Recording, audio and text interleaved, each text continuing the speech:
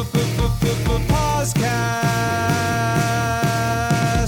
Thank you for having me, Joe. Hi, welcome to the podcast. I am Joe Posnanski, and it's an exciting podcast this week. We've got a little later on, I have an interview with Hall of Fame photographer Andrew Bernstein. We're trying something new where I'm going to do little interviews that it might never happen again, but we're gonna do it this week. So that's coming up. But special guest host this week, super excited, my dear friend Anthony Castrovince from MLB. Anthony, welcome. Thank you, Joe. I'm both excited and I have to say a little relieved to be here with you today. Why are you relieved? I'd like to know. Because I was thinking about this when Marissa asked me to be on. I think you had me on a couple of years ago at this point, and I remember that there was no podcast for like several months thereafter. And I'm a big podcast listener, so I thought, is it me? Did I ruin the show? Is it gone for good now because I broke the system? So I'm glad you're back. I'm glad I'm back. Well, the good thing is, as a regular listener of the podcast, you know that this show disappears at any time. It just there's absolutely no rhyme, no reason. I can't believe. So when we became a part of The Athletic, which, by the way, as part of The Athletic, as a regular listener, do you get to hear that creepy little chime? Yes. Yeah, it's bad, right? It's not. It's not my place to say, but it is on every Athletic podcast, I should say. So yep. I guess there's a consistency from that standpoint. It's a consistency. It's weird. It does give you a sense, an ominous sense of something coming that might not be good. It's ominous. It's ominous. It's an ominous feel. It should always be followed by, this is the murder podcast. It seems odd. But anyway, ever since then, we have been on weekly, which I promised. Well, I didn't have to promise. I just never ever was going to be on weekly. And basically it's all because of our producer, Marissa Morris, who Marissa essentially every week she sends me a note like, hey, we got to do another one. I'm like, oh, really? Like again? So, but it's always worth it when we can have somebody as awesome as you are, Anthony. So we're going to talk a lot of baseball. We're also going to get in a little Bruce Springsteen.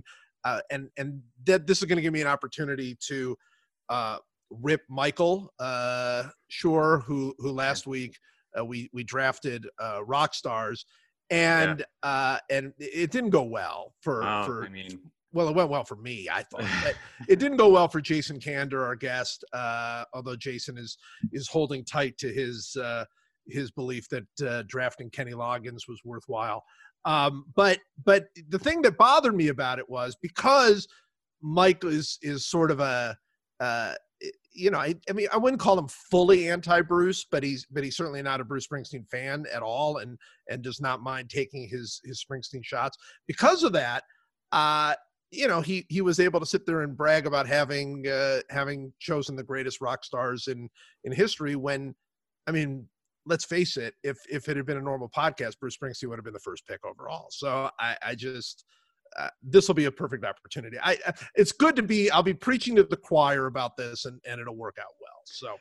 Yeah, I mean, as I said, I was concerned a couple of years ago that I had ruined the podcast, and I have to say that draft it set the league back. The league is in serious jeopardy after that particular draft because I think your team turned out pretty well, Joe. I have to say, but there were some interesting choices. There was some. Yeah, Jason Kander brought in.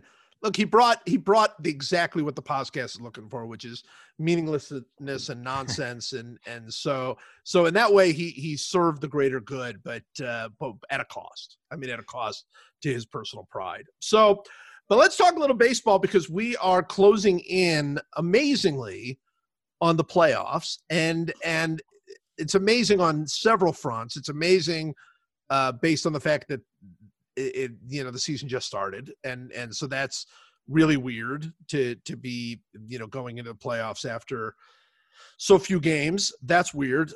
It looked for a long time like there was not going to be a playoff because it didn't look like baseball was going to be able to sort of keep anybody healthy enough to have a playoffs. It's been a very, very weird season. But I'll start by just asking you this: where do you stand? Where are you right now? How do you feel about going into the playoffs? Are you excited? How has this season felt to you?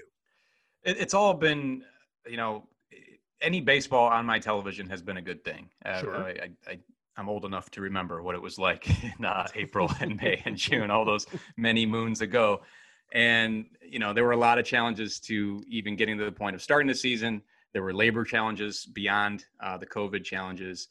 I have many, texts from people inside baseball who, even when they came to an agreement, they all seem to come to the same conclusion that we'll be lucky to get 10 games in before a shutdown. And I heard from people for a minute too. there, it was looking like that with the Marlins outbreak and the Cardinals subsequent outbreak.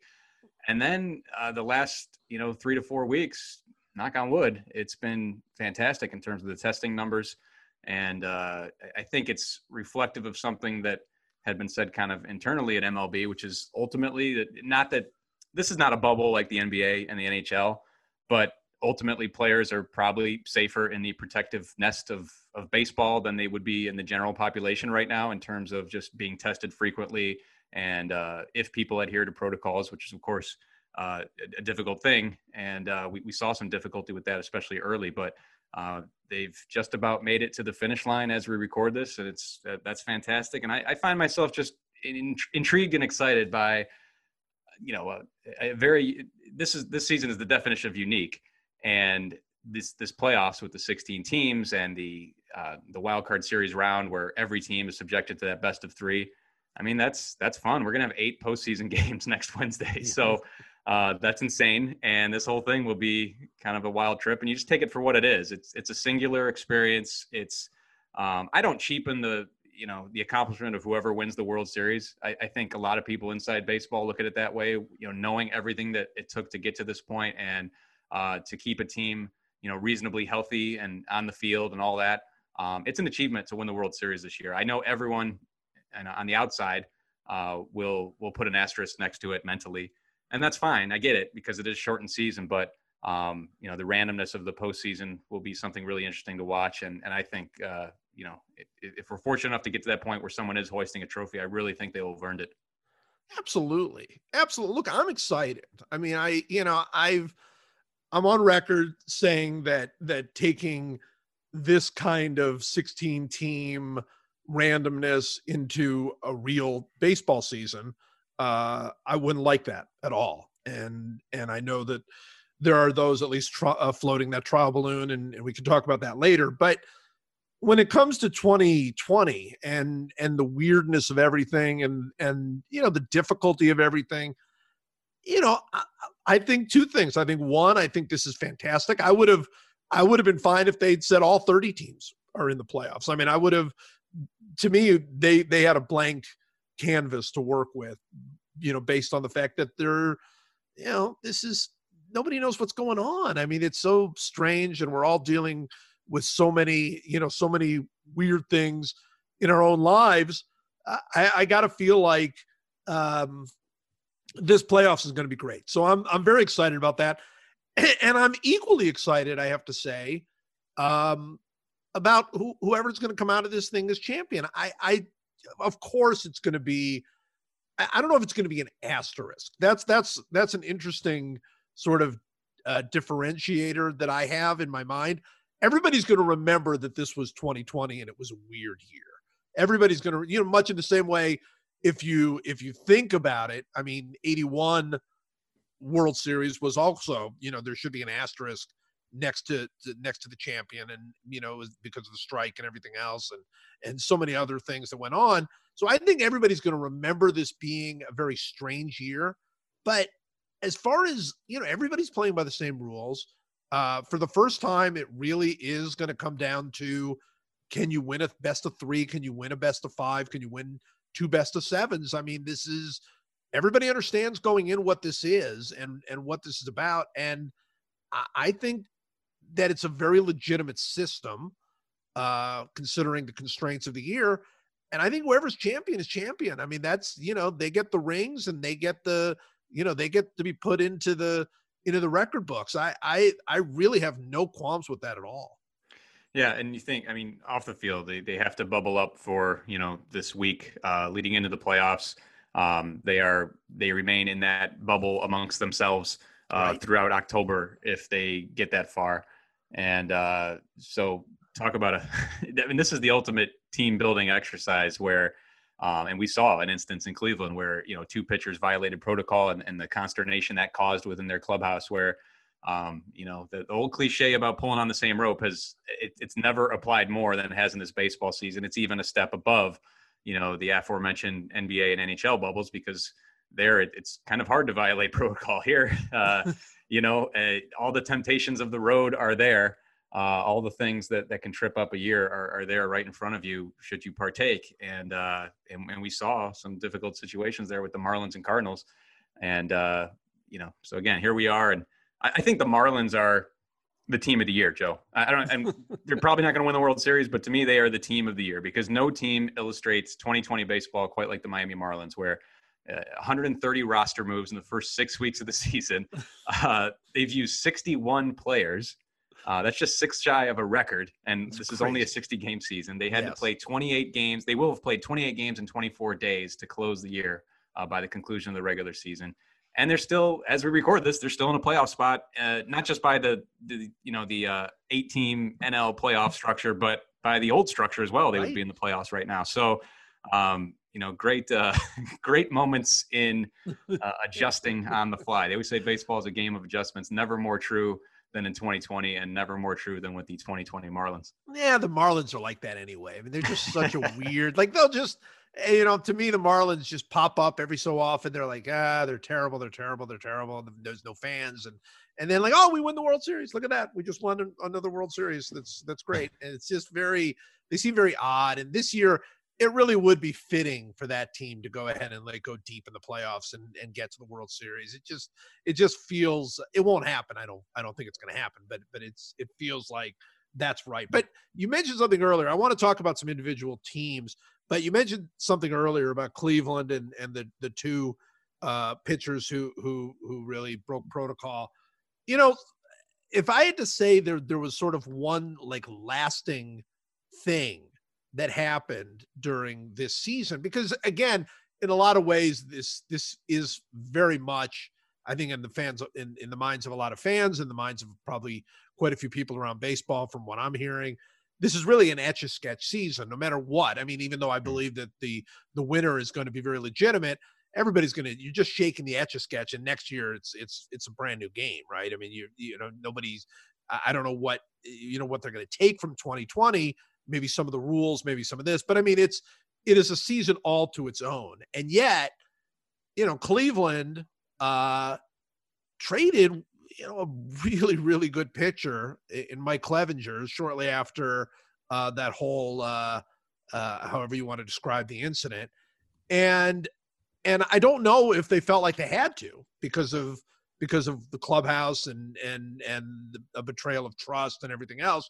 But it's very interesting because, at least in the early going, it doesn't look like Cleveland's going to have gotten a great, return on Clevenger, and Clevenger is terrific. And, who knows, Clevenger could win the Cy Young next year for the Padres or whatever. And Cleveland fans will, look back and be upset, as everybody is about bad deals. And yet that feels like an absolute pandemic trade, right? Yes. I mean, it feels like that's the only reason they made that trade. I agree. Obviously, his name came up in trade rumors last winter. I don't think they were serious about moving him at that point. And then, the incident happens where he and Zach Plesac break protocol. And then Clevenger's was even a step beyond because he wasn't exactly super honest about it, is what you're saying? Yeah, they caught Plesac basically. And then they have a team meeting to talk about the situation. And Clevenger stands up and defends Plesac, all the while knowing that he was out with Plesac. No one else knew that. And then that comes out the following day after he had flown home with the team. And the incubation period being what it was, that was probably not as big of a threat, as it could have been, but still pretty bad luck for Mike Clevenger. By the way, I just want to add that incubation period is by far the grossest term of 2020, and it's been everywhere. But anyway, yeah. So they basically voted those guys off the island. It was Survivor. They had another team meeting a few days later and decided we want to move forward without you guys. So they get banished to the alternate site in Eastlake, Ohio. near my hometown. And, that's not where you want to spend your summer as a big leaguer. So It really isn't. It playing really their isn't. time there for a week and a half, and then the trade happens. And it's easy to draw the line between the breach of protocol and the trade. I think the stronger line is just, Clevenger's in his arbitration years. And I think we're going to see a real financial crunch in baseball this winter related to the pandemic and the shortening of the season and no fans. And I think they just thought that his value was higher now than it will be then. But is that true though? I mean, See, it feels like his value after the break of protocol was at its lowest point. I mean, it's like, oh, they're going to have to deal him. They don't even want him. Nobody wants him on the team anymore. I don't know. They brought him back right before the trade deadline to disprove that potential theory. But you might have a point. It's just, for me, it's just, I think it's a brutal trade, to be honest, because even if it works out in the long run with the prospects they got, it was definitely more of a prospect-oriented deal. Gabriel Arias, Joey Cantillo, and Owen Miller. I mean, Cantillo and Arias are 20 years old, so they're just really kids, yeah. Essentially built around them. And it'll be a long time as a result, to be able to adequately judge the trade. But still, I mean, it's an opportunity to win a World Series in Cleveland. Right. And as he is in arbitration, but it's still not, a tremendously expensive arbitration. He can legitimately be one of the best pitchers in baseball. He's been that, when healthy in the last several years. So, the major league portion of that deal, Austin Hedges, Cal Quantrill, Josh Naylor is, shown to not be the guy in the outfield. No. So it's just a frustrating deal if you're a Cleveland fan, because it didn't move the needle. If anything, it put them back here in 2020. And I would say it demonstrably put them back, because then, as deep as their pitching staff still is without Clevenger, it needs to be all the more deep in this 2020 format. There's no off days in the first 3 rounds of this postseason. There's no off days within a round until the World Series. So right. I think if you could inject truth serum or tequila or whatever it takes to get the truth out of those guys in the Cleveland front office, I'd be very curious to see what they would have to say about that, because that wasn't decided and announced until after the trade deadline. So, is Clevenger still with Cleveland if you knew that going in, to where, that depth is going to be counted on all the more in that postseason. So, yeah, I mean, there's so many mysteries to me around that whole deal, including whether or not players basically said we weren't joking. We really do want to move on without them. I mean, it's so, but it also leads to one other element of this thing. And it's something we've talked about here on the podcast before. And that is, because this is such a weird season, it doesn't feel like everybody, I mean, it feels like the Padres sort of took an aggressive stance that other teams did not take. I mean, like the Blue Jays, I think, did. There were a couple of teams that were like, hey, this is a real season. We're going to try to win it all. And I think a whole lot of other teams, most other teams, did not take that same approach. And I use as the example for that Lance Lynn. Here's Lance Lynn in Texas, one of the best pitchers in baseball. You're 100% right. Everybody's going to need 4 and 5 starters, or they're going to have to go with bullpen games to go through these playoffs. Lance Lynn is worth his weight in gold in this environment. I mean, and I realize that when the trade deadline happened, people didn't know that, but they could have predicted it, right? I mean, you're going to try to figure out a way to get 16 teams, going through October. So you could have predicted it. The Rangers, I think, were, I don't know at the end of the day, like whether they were unrealistic and what they thought they were going to get back, but they were active, sellers. I mean, that's a team that is basically has to start over. They're terrible, and they've got to build to the future. And Lance Lynn is the guy you trade in that environment. And for whatever reason, Lance Lynn is still on the Rangers, and he's got another year on his deal at $8 million, which is at least in the old world of baseball, an absolute steal for a guy as good as Lance Lynn. I don't know. I mean, what did you make of Lance Lynn not getting dealt before the trade deadline? It was the biggest surprise of the trade deadline. For all the reasons you just said. And that's another one where I wonder if it had definitively been known at that moment, the lack of off days in the best of 5 division series and best of 7 league championship series, if Lance Lynn is still on the Rangers, if there had been more of a market for him, more of an aggressive market, I should say. Impossible to know, but it also speaks to, I think, what we saw in general with this trade deadline. You kind of touched on it with, Padres and Blue Jays. You saw teams with a rare opportunity for their particular situation where they had a long playoff drought, and here's a chance to get in and take that next step. And then the teams that, are typically in the mix, the Yankees and Dodgers of the world, they kind of held back. Even the Braves, you had a glaring need in the rotation, and they got Tommy Malone, so it's like, so it was just the teams that were aggressive were the teams that haven't really been in the mix for a while. I think that's generally what you saw. The Reds are another example where they made some moves. So that was kind of the summation of the trade deadline for me. But again, I keep coming back to the idea because it's fascinating to me to be making such high level decisions at the trade deadline and not knowing the October format. Right. That's really, it's very strange. That's one of a kind right there. I am told now one of a kind things. Well, and I've said that I don't think that there's going to be a lot from this season necessarily that's going to move forward, but I am all for that. I'm all for at the trade deadline, nobody knowing how the playoffs are going to be played. And it could be anything. Like literally you're at the playoffs and then suddenly it's going to be like, actually we're going to make all of the fields 800 feet to center field. Like we just completely change the dimensions of the ballpark, change the rules, just like so that you're completely sort of the way they used to do like on various reality television shows where like nobody knows what contest is coming next, and it's like, okay, you have no idea what it's going to take to survive.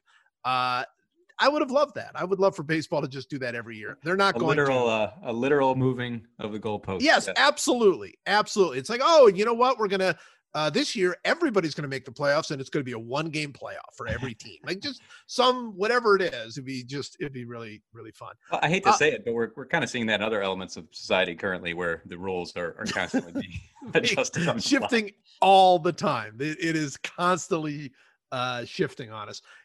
When you look at let's talk a little bit about let's start with the American League. And the thing that I find super interesting about the American League, first of all, I think I think it's pretty exciting that the White Sox have put themselves in a position where that team, obviously it's everything we're about to say, every single thing that we're going to say over the next however many minutes we talk about these teams is buffeted by the basic small sample size. So I mean, obviously the White Sox could start a year 34-20 and still lose 95 games. I mean, in a real season, but we're not gonna make that little side note on every single thing we're gonna do. So there's one overriding side note here that we all know that this is a weird season and there not been that many games. That said, the White Sox are fascinating because they seem to have arrived early, which is really cool.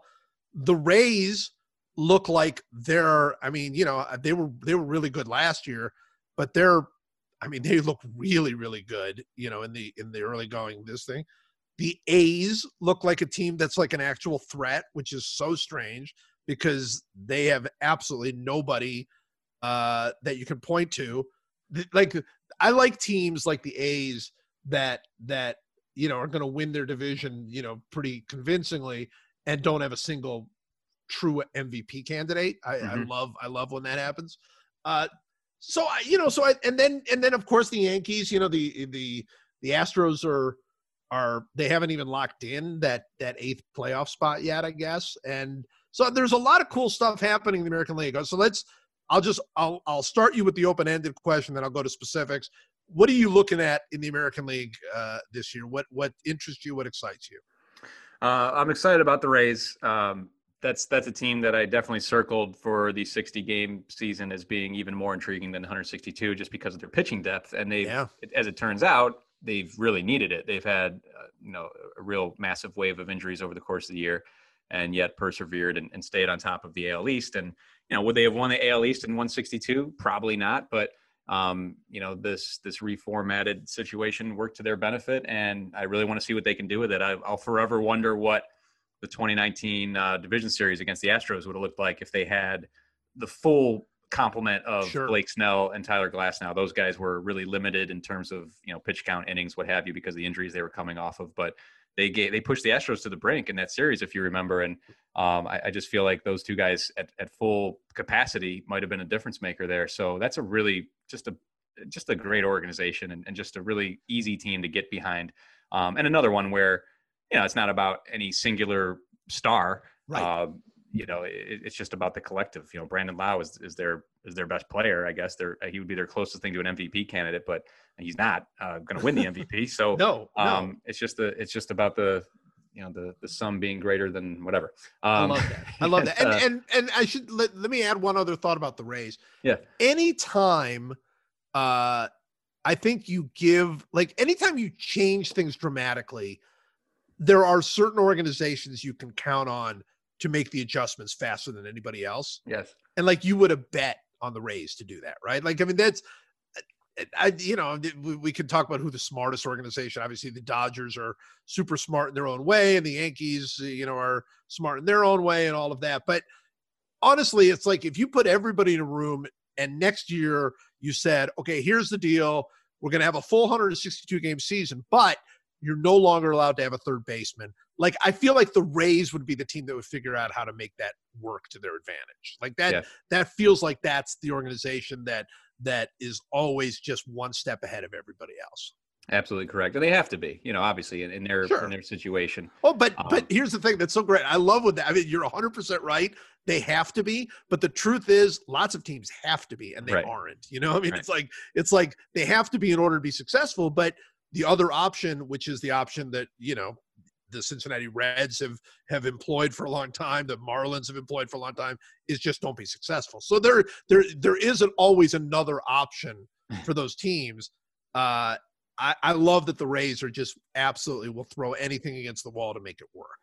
Yeah, and they obviously they trade star power as it gets more expensive. The Evan Longorias of the world, or Chris Archer, what have you. Sure. But they also lose a lot of brain power. They get pilfered left and right. I mean, Andrew Friedman and Chaim Bloom to the Red Sox this winter. James Click, just before or right at the start of spring training, gets taken from the Rays because of the Astros situation. So, and they just keep pushing forward. So, like I said, easy team to root for. And then elsewhere in the AL, I like seeing teams get rewarded for betting on themselves in a responsible way. I look at the White Sox and the Blue Jays kind of in that category where, the rebuilding process, what have you, it can be, as granular as you want it to be. But, they were starting to take some legitimate steps forward, but, and they really kind of went for it this winter in a way. I mean, the Blue Jays did it with Hyun-Jin Ryu and the White Sox with Yasmani Grandal and others, Dallas Keuchel, and they've gotten rewarded for that. And there's sometimes the winter splash is overrated and you're not quite ready for it. I mean, the Angels spent all that money on Anthony Rendon, who's been fantastic for them, but they took some other more gambles when it comes to the pitching, and Dylan Bundy's worked out, but the pitching just was not there and is not there. No. But I like to see the White Sox and the Blue Jays get rewarded for, making an effort this winter as opposed to just kind of steadily plotting the course. And again, would it look the same in 162? I don't know. I actually liked the White Sox more in 162 than 60, just because I thought it would take time for the younger parts of their lineup to mature. And to a degree, that's been true, but their pitching has just been way better than anticipated. So they sit at the top of the AL Central as a result. Yeah, look, I think they're really, really fun. I mean, if you can't count on Dallas Keuchel basically putting up what'll be sort of a mini Cy Young award season, based on the year they're having, the number of games they're playing. But, Tim Anderson is he's fantastic. I mean, we saw, that a little bit last year when he won the batting title, but I mean, he's he's a star. He has arrived as a star. And obviously Jose Abreu, both those guys are true MVP candidates this year. And Eloy, even though he's, just maybe the worst outfielder I've ever seen, on a regular basis. What a hitter. And that just team that, Luis Robert is, he's a fabulous, he needs to be a fabulous center fielder, but he is one. And, even though he's been slumping, I mean, he's a guy that looks like a big time player in the future. I mean, it's so interesting to me, and this is across sports. I remember the first time I ever had this thought for complete thought was when the St. Louis Rams like went from being terrible to good in one off season. And, essentially people always wrote it down as Kurt Warner coming in as a he was a third string quarterback who was forced into duty and he turned out to be, a Hall of Fame level player. So that people pointed to that, and they're right. But the thing that was so interesting about that team is they had been putting together all of these little pieces. Like they had the best left tackle in football, and then they had, a great receiver, and then they added another great receiver. And then, during that offseason, they went out and got a Hall of Fame running back. And then on defense, they had like a kind of good linebacker. And suddenly all of these little pieces that when they were terrible didn't add up to anything. Suddenly you looked at them and went, wow, they're good. Like they're good everywhere. You look all around this team, they're good. And that happens in baseball, I think, even more than it happens in other sports where, it just teams plod along. And you hear like, oh, they've got a great minor league system. They happen with the Royals, where it's like, oh, they've got a great minor league system. And then they add a player, and then they add a pitcher, and then they add a couple of people in the bullpen. And then suddenly you go, wow, that team is good everywhere, like everywhere you look. And that to me is what the White Sox feel like. It's been 3 or 4 years of, yeah, the White Sox are getting better. They've got a future. They're building, they're developing. And now, I could see the White Sox being good for the next few years. Yeah, absolutely. And, one way that can really sneak up on you in today's game is in the bullpen where, yes, it could be such a deciding factor how quickly you elevate in the standings. And that's probably where, the underrated element of what the White Sox have done this year, because, you don't get to where they are without bringing up guys in your system who have really kind of shocking contributions, to be honest. I mean, Matt Foster is I think he was like a 20th round pick, and he's been, one of the best setup men in baseball. And Cody Hewer has been really good for them. Another, lower profile pick. Last weekend they bring up the kid they drafted this year, Garrett Crochet. Yes. Got him in the first round. And next thing you know, he's up throwing 105 or whatever in the big league. So, that's really where it can swing quickly. The lineup maturation really does take time, and generally speaking, a good number of at-bats in the minor leagues. But it's where it can really turn in a hurry is if you just have this cavalcade of arms that you've developed or traded for or what have you, and you turn around the fortunes of your pitching staff. That's what they've done. It happens quick. It really does. All right. We're both Cleveland guys, so I can't let the podcast go by without at least saying this. I believe I've said it on this podcast before, but how underrated is Jose Ramirez? He's fantastic. He's fantastic. What a fantastic player. Never gets mentioned. Yeah, Never. He had a moment there where, he had really MVP, he had 2 finalist finishes in 2017 and 2018. Right. But obviously, like most players kind of playing second fiddle to Mike Trout in that conversation and others. But you never knew about the sustainability when he did break out the way he did. They got to the World Series in 2016 in large measure because Jose Ramirez stepped up. Yes. Michael Brantley got hurt, and here's a guy who could kind of play everywhere. You could plug him into left field. You could plug him into third base, whatever you needed. He was originally just a utility guy. He was Francisco Lindor's backup in the minor leagues. He was projected to be Francisco Lindor's backup. So the classic little guy with a big chip on his shoulder, and wants big things for himself and goes out and gets it. And he plays the game loose. He's loose on and off the field. He's he's quite a character, to say the least. So he had such an abysmal time, Joe, at the end of 2018. He was still a finalist in 2018 for the MVP, but he went into such a deep funk at the end of that season, continued into the playoffs, continued into the first half of 2019. But he pretty much, since midseason 2019, he's been MVP caliber again. He might be the AL MVP, to be honest. Shane Bieber was kind of billed as that for them all season, but the way Jose's hit, it can change in a hurry in a shortened season. So the last couple of weeks matter, and he's kind of put himself into that conversation. And again, we talked about, financial element, and that always looms large in Cleveland. And they were able to lock him up. when he first started to break out, he's I'm looking it up here. He's making about $6 million, and if it had been a full season in 2020, he'll make $9 million next year. So not just underrated, but underpaid as well. Underpaid. Oh And yeah. They feast on that here in Cleveland. So, and they'll probably lose Lindor this winter or soon thereafter. So that becomes all the more important to them. Well, he's just one of those guys when people like start listing off the best players in baseball, he had that stretch. You mentioned, the back-to-back years where he finished third in the MVP voting. And in 2018, mid-year, he was the MVP, it really was a terrible, terrible September that took him out of the running. I don't know if he would have won it. That was, there was a guy named Mookie Betts who had a pretty good year that year, and Mike Trout, of course, is always Mike Trout.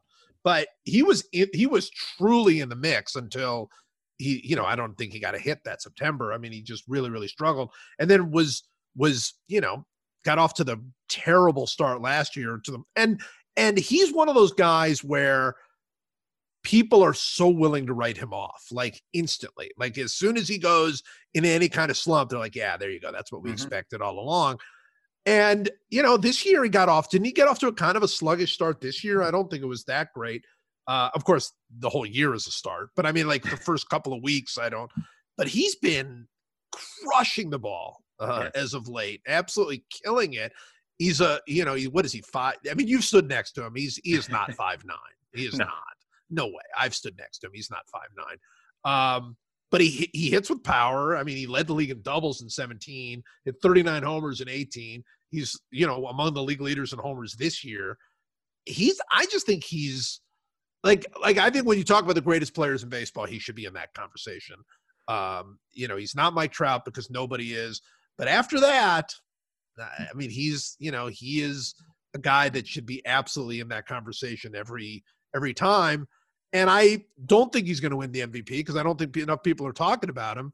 But I think he should, or at least, you could, he leads the league now in WAR by Fangraphs. He doesn't by Baseball Reference, but he absolutely has a case for MVP.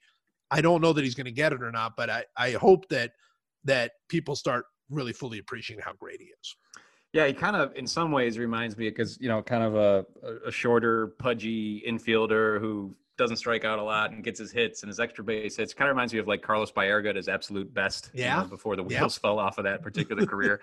And the wheels have not fallen off for Jose Ramirez. And it was easy to wonder if they would, after 2016, after 2017. And they haven't. And again, to me, it comes down to just the mentality he carries himself with. This guy, I remember when he arrived at the big leagues, he was walking around like, Terry Francona calls it the George Jefferson walk, that kind of strut around. I'm like, who is this guy? Like, who does he think he is?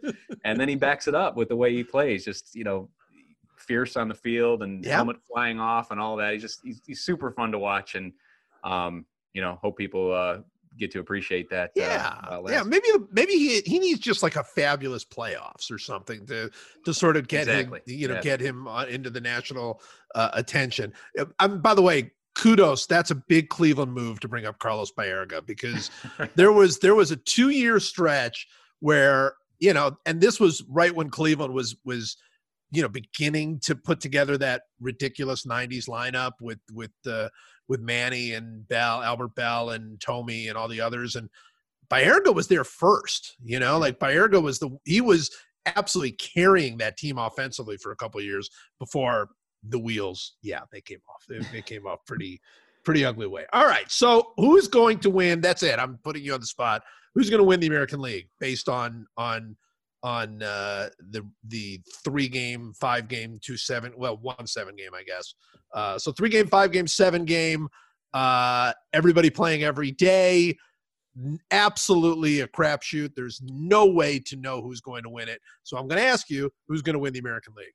It's the Yankees. Come on, Joe. The Yankees are going to win. We've all been just beaten over the head this year by every element of life, every unanswered or unsolved issue in America coming home to roost. And that's how it's going to end, is with the Yankees not only winning the AL, but winning the World Series. Because that's the only way this can end, is for the vast majority of the country to be upset. Exactly. That's right. No, and that's fair. That's fair. I wrote that. When the Yankees were in the middle of their terrible slump and people were actually talking about them missing the playoffs. So you saw what I tweeted. I tweeted, you know what? They're setting us up. You know it. And of course, they haven't lost since then. And DJ LeMahieu, who probably is going to win the MVP. I just sort of have this feeling it's going to be LeMahieu. That guy drives me absolutely crazy. Because look, he's a great player, and it's nothing personal against DJ LeMahieu. He seems like a great guy. He could not hit at the end in Colorado. In Colorado, there's no you can't not hit in Colorado, and he absolutely looked done. Look, he's still a good fielder. He still brought some value, and it wasn't like when the Yankees got him, it's like, oh, okay, he's gonna be terrible. But you're like, he's going to be. And he's better than ever. It's ridiculous. It's absolutely – he's in 370 or something. I mean, it's DJ LeMahieu. I just want to say that. No, it's warranted because that was the winter of Bryce Harper and Manny Machado. Yes. And everyone expecting the Yankees to sign one or both. And they signed DJ LeMahieu. They signed the best player of the group. It's ridiculous. All right, let's talk a little bit about the National League. I mean, look, we can talk about the Dodgers. They feel to me like the perfect team for any season, particularly for this season. They feel like because they're deeper than everybody else. But let's leave the Dodgers for last. I'm excited about the Padres because how can you not be? Anybody else you like? Who else do you like in the National League?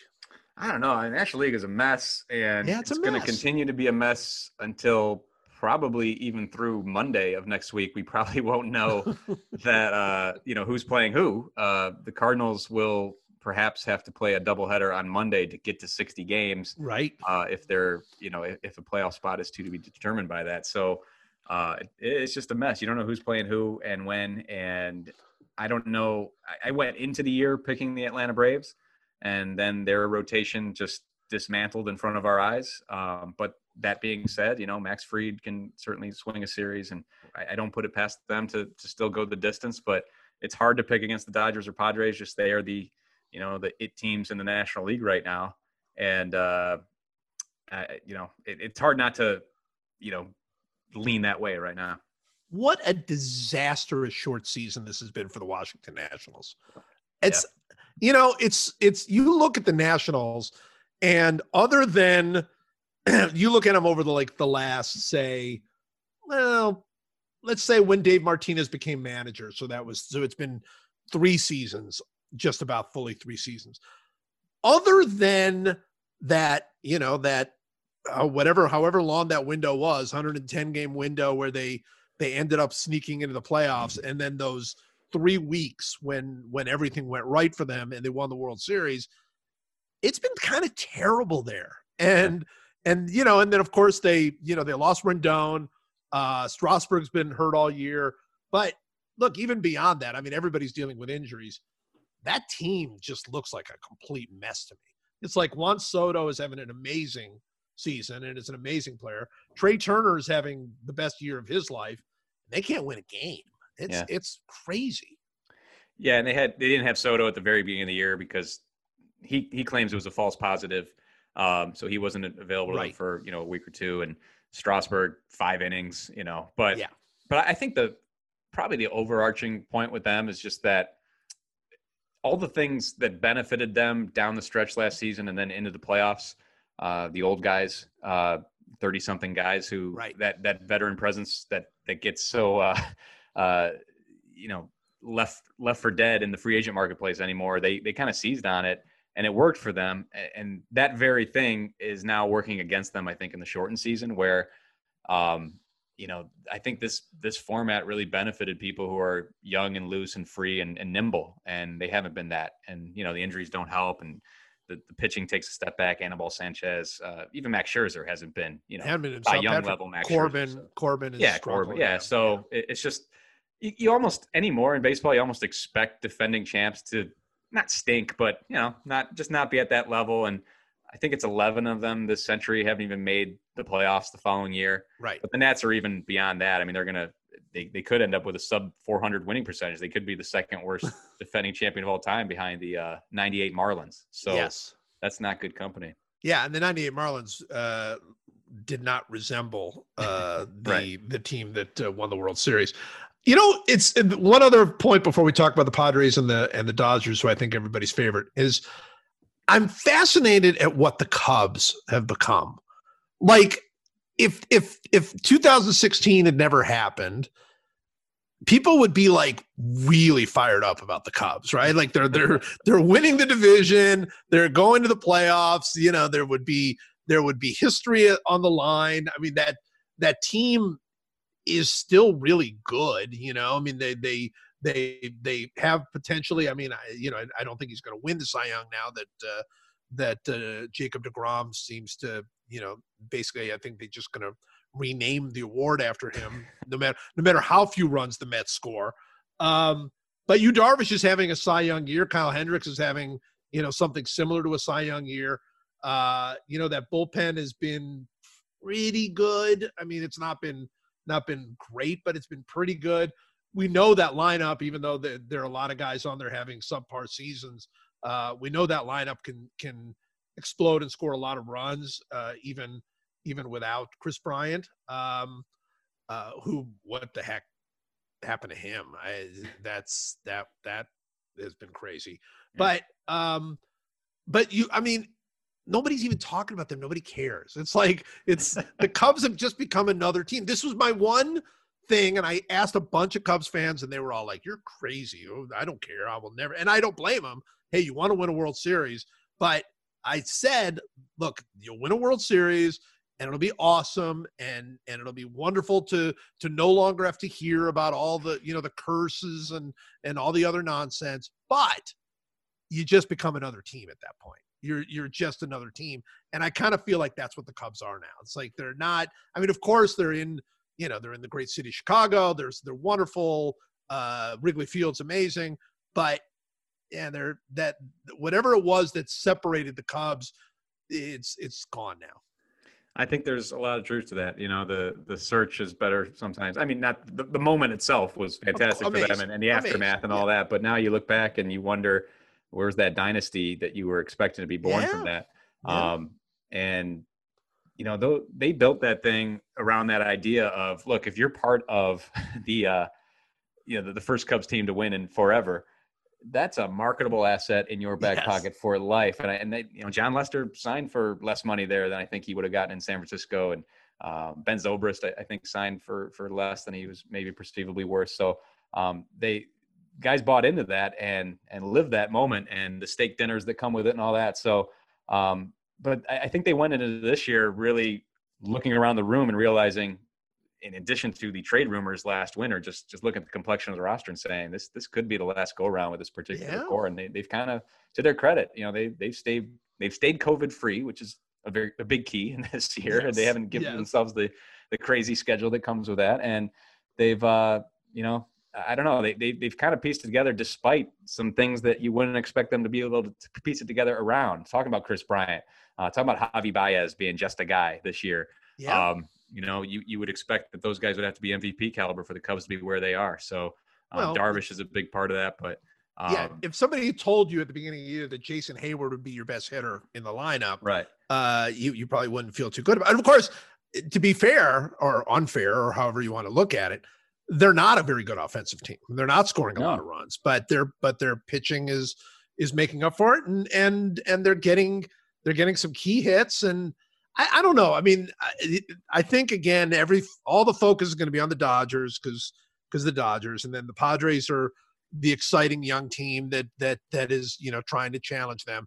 And I don't know that the Cubs couldn't just slip in there and sneak this thing out, and suddenly everybody will look around and go, hey, look, it's the Cubs. The Cubs are in this thing.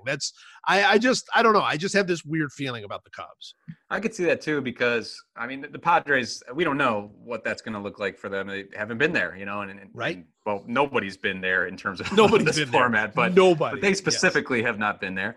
And then the Dodgers, I mean, they could match up with the Reds in the first round and have to beat Trevor Bauer and Luis Castillo in back-to-back days. That's no easy task. So I'm going into this actually just expecting the Dodgers to get bounced in the best of three, just because. How do you not 2020, right? Yeah, it's 2020, and everyone will complain about the format, and that's just how it will be. I'm almost anticipating that. So, be it the Reds or the Giants or Phillies or whoever they happen to face in that first round, I'm kind of going in expecting that. By the way, I actually meant to mention this before. We were talking about the Bryce Harper Machado, off season or whatever. Very quietly, which is so hard to believe that he could do it this quietly. Manny Machado's having an incredible season. I know. I mean, totally. Really, truly incredible season. And I kind of brushed past that because LeMahieu and all that. But I mean, Machado's got a legitimate MVP case. Oh, he absolutely does. Yeah, it really. This is the beauty of the 60-game season, is where, like, I'm writing or talking about something one week, and literally the next week it's totally blown out of the water. It's worthless. Because all it takes, and Jose Ramirez is an example of this as well. He was having a fine season, but then you go crazy for a week and suddenly you're an MVP. Right. So anybody who goes crazy this last week could insert themselves in that conversation as well. But Machado has a deserving case. It did get overlooked just because Fernando Tatis Jr. was the player of the season for so long at the beginning of the year. Not just in stats, but in narrative too, just, challenging the unwritten rules and just, he was such a magnetic presence, but then, really fell off statistically in September. And then you, as you said, you look up now here as we get into late September, and Machado is probably the guy for the MVP. I think so. I mean, I think, and it snuck up on me. I mean, I knew he was having a perfectly fine season. He kind of always does. I mean, it's not like he has just gone in the tank or anything. Sort of the way that Anthony Rendon is having a very good season. Nobody cares. Nobody's watching. But he passed Tatis. I mean, like if you look at it from a statistical standpoint and whatever, he passed Tatis at some point on this MVP ladder. And you're right, that could change. Look, Tatis could go 4 for 4 tonight with 2 homers, and then he'll pass Machado. I mean, it is a very fluid situation, but Machado really is having a great season. All right.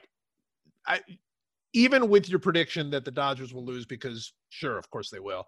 Man, is that team good? Yeah. I mean, they're obscenely good. Well, and what's crazy about it is there's no time in the, near or distant future where they shouldn't be good. And things can happen, and things happen in baseball. We see that all the time. And the Nationals in 2020 are a great example of that, how quickly a great team can go bad, or at least a good team can go bad. But the Dodgers, where is the end in sight? I mean, they keep calling up kids. They call up Dustin May, Tony Gonsolin. They just keep bringing kids up who can pitch, who can hit, whatever. Gavin Lux. The pipeline is just persistent. It never stops. The money is there, so they can do something like, trade for Mookie Betts and then sign him for all the money in the world and keep pushing forward. So I don't see why that engine should stop running. It's just a matter of, do they piece it together in October in a way that they haven't to date? But they are a great example of the flukiness of the postseason, and winning 7 straight division titles on their on the cusp of number 8, and maybe they don't get it done this year because of this fluky format. But so hopefully they're not the Buffalo Bills of baseball here. But even if they are, I'm going to look at that roster construction and just the relentless nature of it, and still remain impressed for years to come, because it's hard to win 8 straight division titles in Major League Baseball. It's just a really difficult thing to do. And they're so the organization is run so well. I mean, we talk about Tampa Bay being an organization that always seems one step ahead.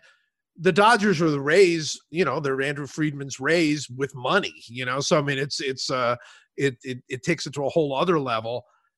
There's just not a weakness on this team. I mean, of course they can lose a 3-game series. They can lose a 3-game series to anybody. They could lose a 3-game series to the Pirates. I mean, and we all know how baseball works, but you look at that team and okay, what do you want going into a weird postseason like this? You want the best rotation. They've got the best rotation. You want a lineup that is dangerous 1 through 9. They've got a lineup that's dangerous 1 through 9. They've got MVPs on this team. They've got a bullpen that, hasn't been, hasn't been the best in baseball, but it's really, really good. And they're the best fielding team. And I don't know what it is that, like, if they go into this system and lose early, which could obviously happen, you just have to draw it up to sort of, man, the Dodgers are just, they're going to have the best team in baseball and they're going to lose to the Astros, during a cheating season. Yeah. They're going to, have the best team. I think this is their best team they've ever had in this run. And it's going to be in the middle of a pandemic. At some point you have to wonder if, the Dodgers start looking in the mirror and going, well, is it us? What exactly have we done wrong karmically in order to affect this? But I still think they go in heavy favorites to win it all. Yeah, they should be. They should be. Even, regardless of the expecting fluky things to happen in this format. Right. I would just say the one thing that could trip them up is they are a little more susceptible to not just not left-handed pitching on its face, but good left-handed pitching. Yeah. And sometimes give them trouble. And so if the matchup just isn't right for them, but yeah, I mean, there's no reason why they shouldn't advance and go deep and win it all, because as you said, they hit on all the right areas. They have young talent. They have experienced talent. I guess the Clayton Kershaw narrative will be a thing again that we're all looking at, because that's exciting. Because he's pitching great. Because he's pitching great again. He's defeating Father Time. By mixing it up and whatnot. So yeah, no reason why they shouldn't, and that's why they won't. I think that's right. By the way, they're one of those. You mentioned something. It's really true. I mean, against good left-handed pitching. But I'm looking at that lineup, and I don't understand why they can't hit good left-handed. I mean, I guess it sort of neutralizes Bellinger, and I think Seager's not as good from that side. But that lineup should be plenty good against left-handed pitching too. Yeah, I mean, we're talking about, we're looking for something. We're nitpicking. Amongst nitpicks. That's what you're doing with the Dodgers, just because of how well they are built. You maybe hope you get to Jansen. Maybe you steal a game by beating Jansen. I mean, that is really where they are. So who are you picking? Since you're not picking the Dodgers, who are you picking in the National League? Oh man. Well, I'll go with the Padres. Just kind of riding the wave. And I like it. Obviously, I hate to, take the flavor of the month, because that's basically what they are, especially after the trade deadline. But, they're flavor of the month for a reason. They are deep where it counts in this format. They're deep on the pitching side. They add an ace type in Clevenger. He can certainly pitch like one. That's a team that I could certainly see going the distance and losing to the Yankees. Since so many of these players get introduced to America during the postseason, where people suddenly like, oh, who's that guy? I've never even heard of him. There are three pitchers on that Padres team, including Clevenger. Who you would look at and go, oh my God, that guy's an ace. I mean, they have three guys who I think are, pretty legitimate aces as of right now. Yeah, Dinelson Lamet has been fantastic for them. Fabulous. Zach Davies has been amazing. He's been amazing. It's another one where it's always those lower profile deals that end up being a big deal, where they get Grisham and Davies in a trade with the Brewers, and Grisham's been fantastic for them. And now Chris Paddock, on measure, his numbers aren't ace type by any means this year, but certainly the stuff he's good. Yeah, play up in October. So their bullpen now has not been. I thought that was going to be the true strength of this club going into the year, and then they take some injury hits, and so that it's maybe not the force it looked to be going into the year, but still probably good enough to get them there. The NL is wide open. Beyond, like, wide open. If we go into the idea of the Dodgers getting bounced in the first round, getting upset, the NL is totally wide open. But even beyond that, I do think there's just going to be a lot of wackiness going on in that first round, and the adjustment it will take to not know your opponent in all likelihood until the day before the series starts is going to be interesting as well. Yeah, there are six or seven teams in the National League who are basically the same team. I mean, they're so even. It just feels like it really could be a crapshoot. By the way, one final point, and then we're moving on. If the Dodgers do get bounced in the first round, that would be the thing that would to me challenge the legitimacy of this postseason. I mean, it is, you know, like I said before, everybody's going in with knowing the rules and all that. But, you know, the Dodgers are very clearly the best team in baseball, or at least, you know, on paper and in performance, the best team in baseball. And if they get bounced in a 3-game series against whoever, I mean, whoever's the 8th seed, the Reds or whoever it is, yeah, then I think, you know, you'll be like, oh, is this real? Is this does this really matter? You know? Yeah. And not that we necessarily need that to happen to feel this anyway, but right. I think it would illustrate that 16 is probably a step too far in a full season. Again, we all know the particulars of 2020, but 16-team postseason just feels a bit much, unless it's structured in such a way that division winners can get a reasonable amount of rest, not too much rest.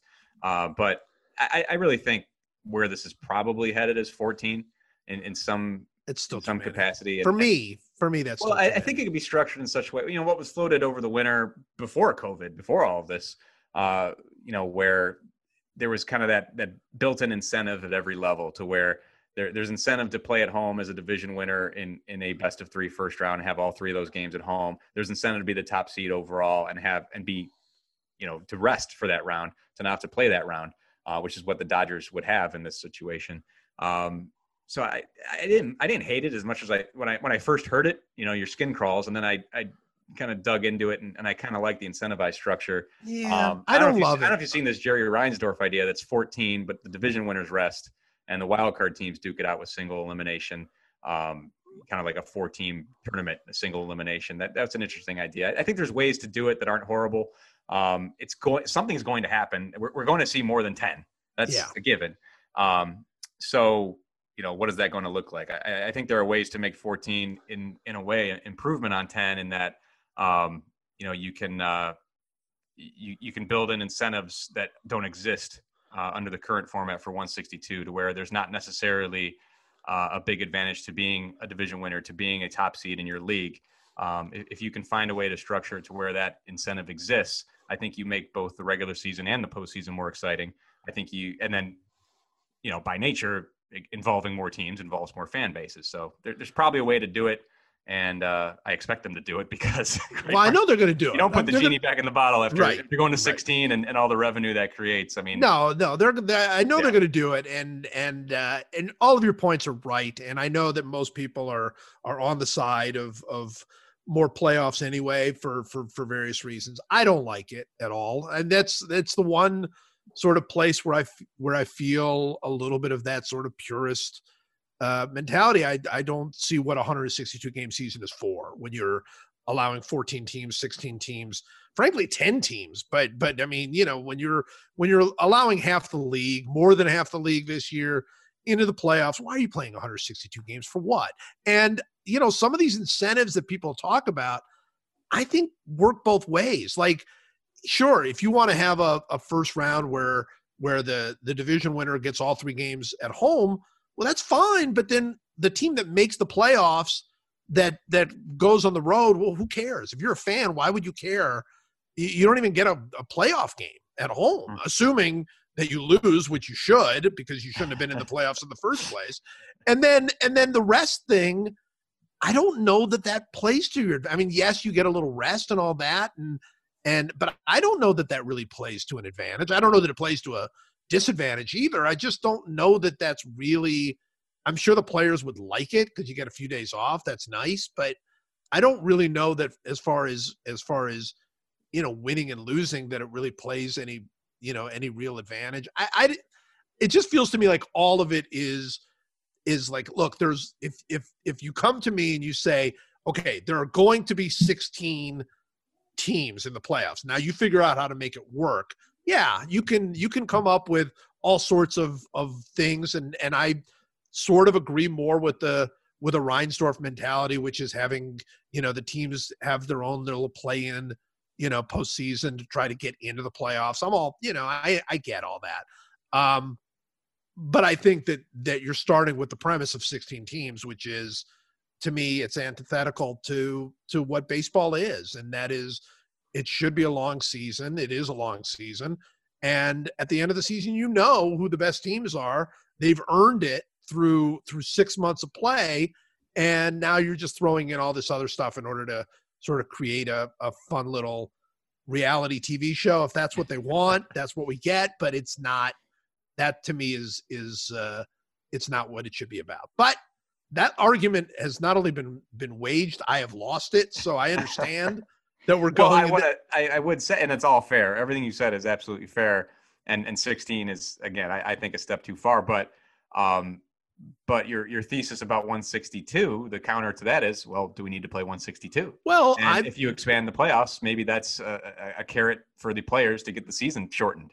I don't know, because I don't know. I think you have to lean towards tradition, but I think at some point the season will or perhaps should be shortened because. Well, I see that's where I lose my traditionalist thing. If you're going to have these many playoffs, don't play 162. Right. I'm all for shortening the season. Of course, you shorten the season, then you take away the statistical records that people get all excited about, and so you have to, no longer 200 hits isn't a real thing anymore. And, obviously nobody's going to break these big records anymore, but maybe in a shorter season, somebody will hit 400. I mean, I think that there's a way to play around with all of this, but I don't feel like it is one cohesive decision.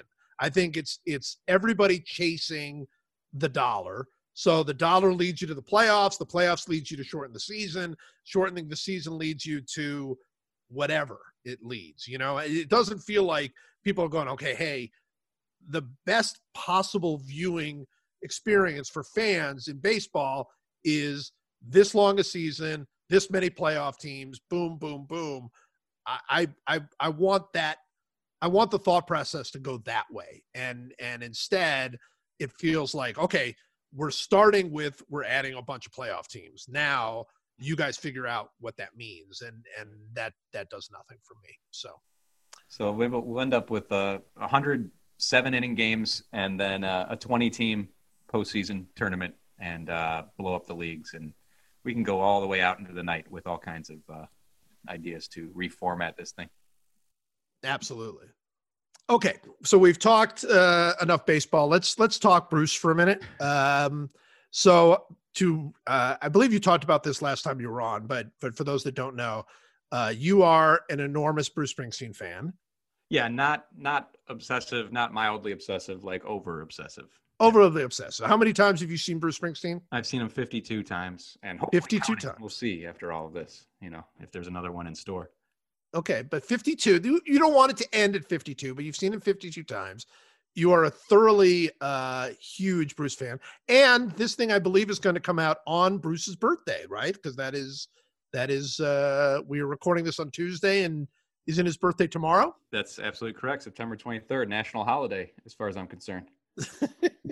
When is that going to become a national holiday? I don't know, but I plan to listen to nothing but Bruce Springsteen on his birthday, as I do each year. But that it's not really distinguished from many other days. Is the problem? What order do you put that in? Like, so how will you spend your day? How will you spend Bruce Springsteen Day tomorrow? Well, I'll listen to the new track. He's got a new track out, Letter to You. Yeah, and I gotta be honest with you, it's not doing it for me. I understand. I gotta be honest. I understand. It's okay. I'll just start there and then see where the inspiration takes me. I mean, this is all. I'm totally full of it because this would require the time to listen to anything. With 3 young kids in the house and a job.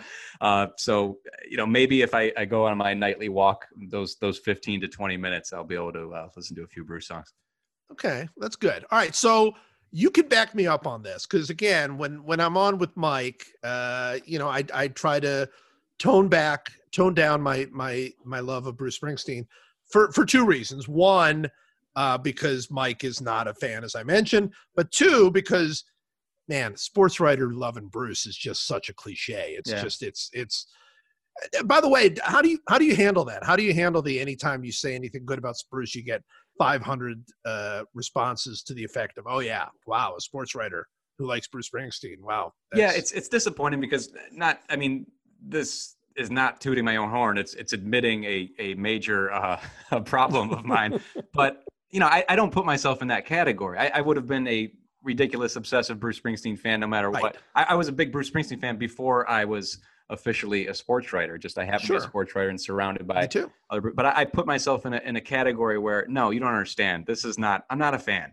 I am, a bona fide. I've got bona fides. Okay. You So, do. but yeah, there is something there. There's no doubt about it. I mean, many sports writers, it's skewed towards the, older white male demographic anyway. Yes, And that's sadly. Bruce Springsteen's audience. So I think that's a big part of it.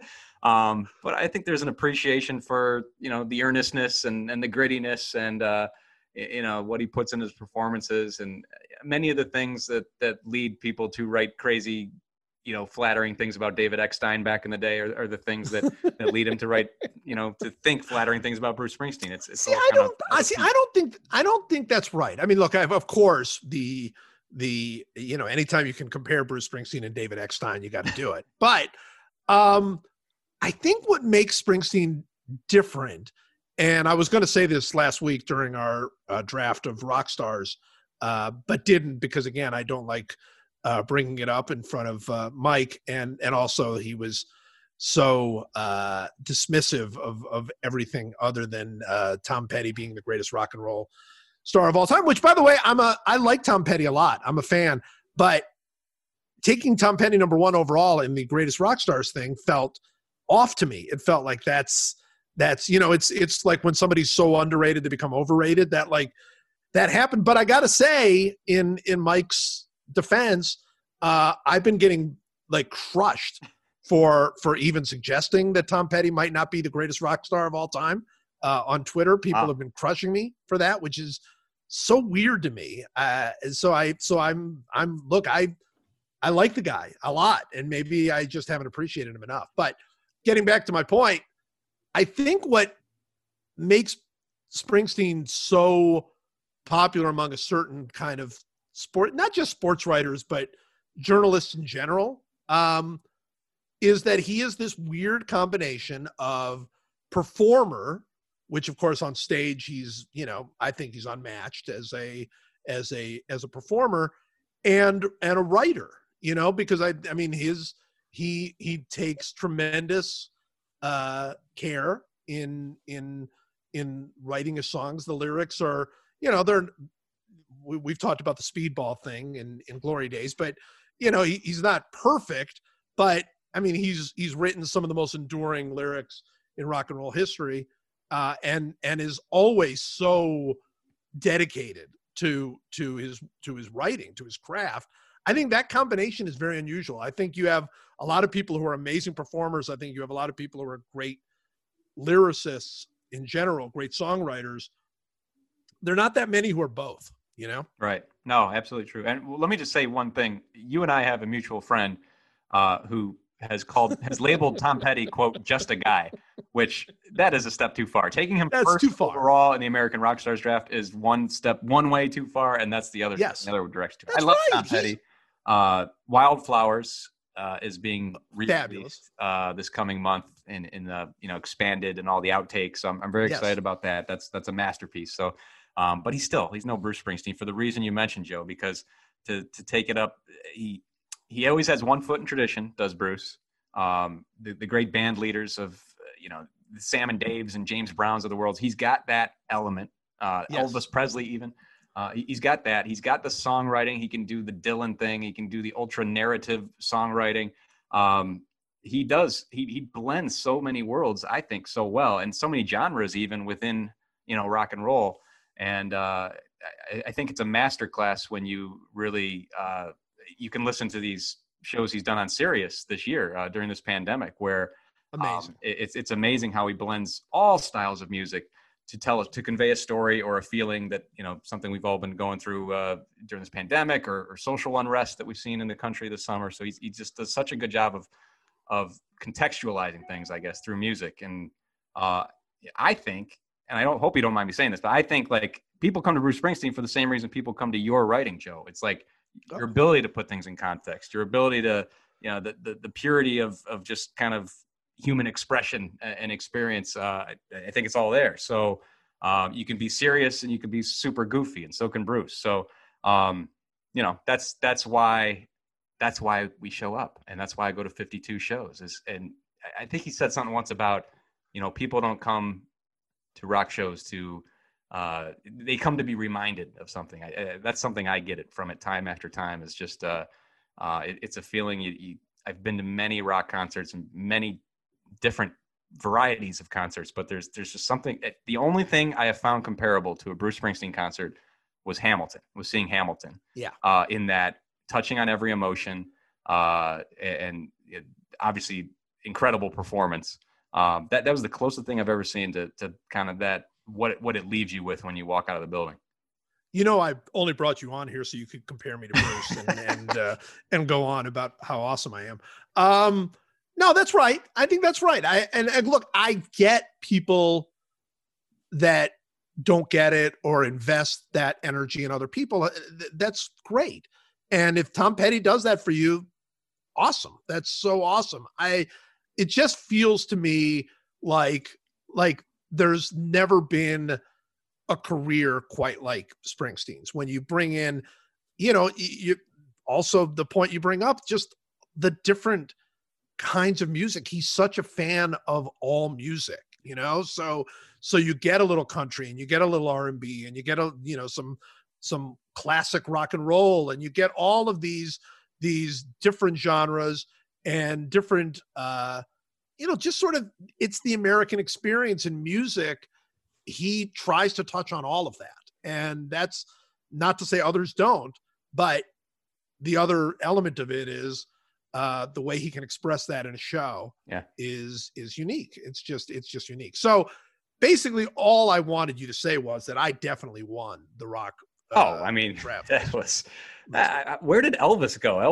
Elvis fourth round, and no credit for choosing Elvis in the fourth round. I mean, look, they made some good points about Elvis and the racial implication. Yes, of course. Wiping, but I think there was a real overcorrection there, because what they missed wasn't just the music and the style and the R&B that he swiped. It's also Elvis brought sex to rock and roll. That's what he did, and that's like 50 to 60% of it. So I don't know how you could leave him, on the draft board that long. He should have been number 1 overall. It's Elvis Presley, for crying out loud. So and by the way, one of the points that they brought up, and again, it wasn't Elvis specifically so much that stole.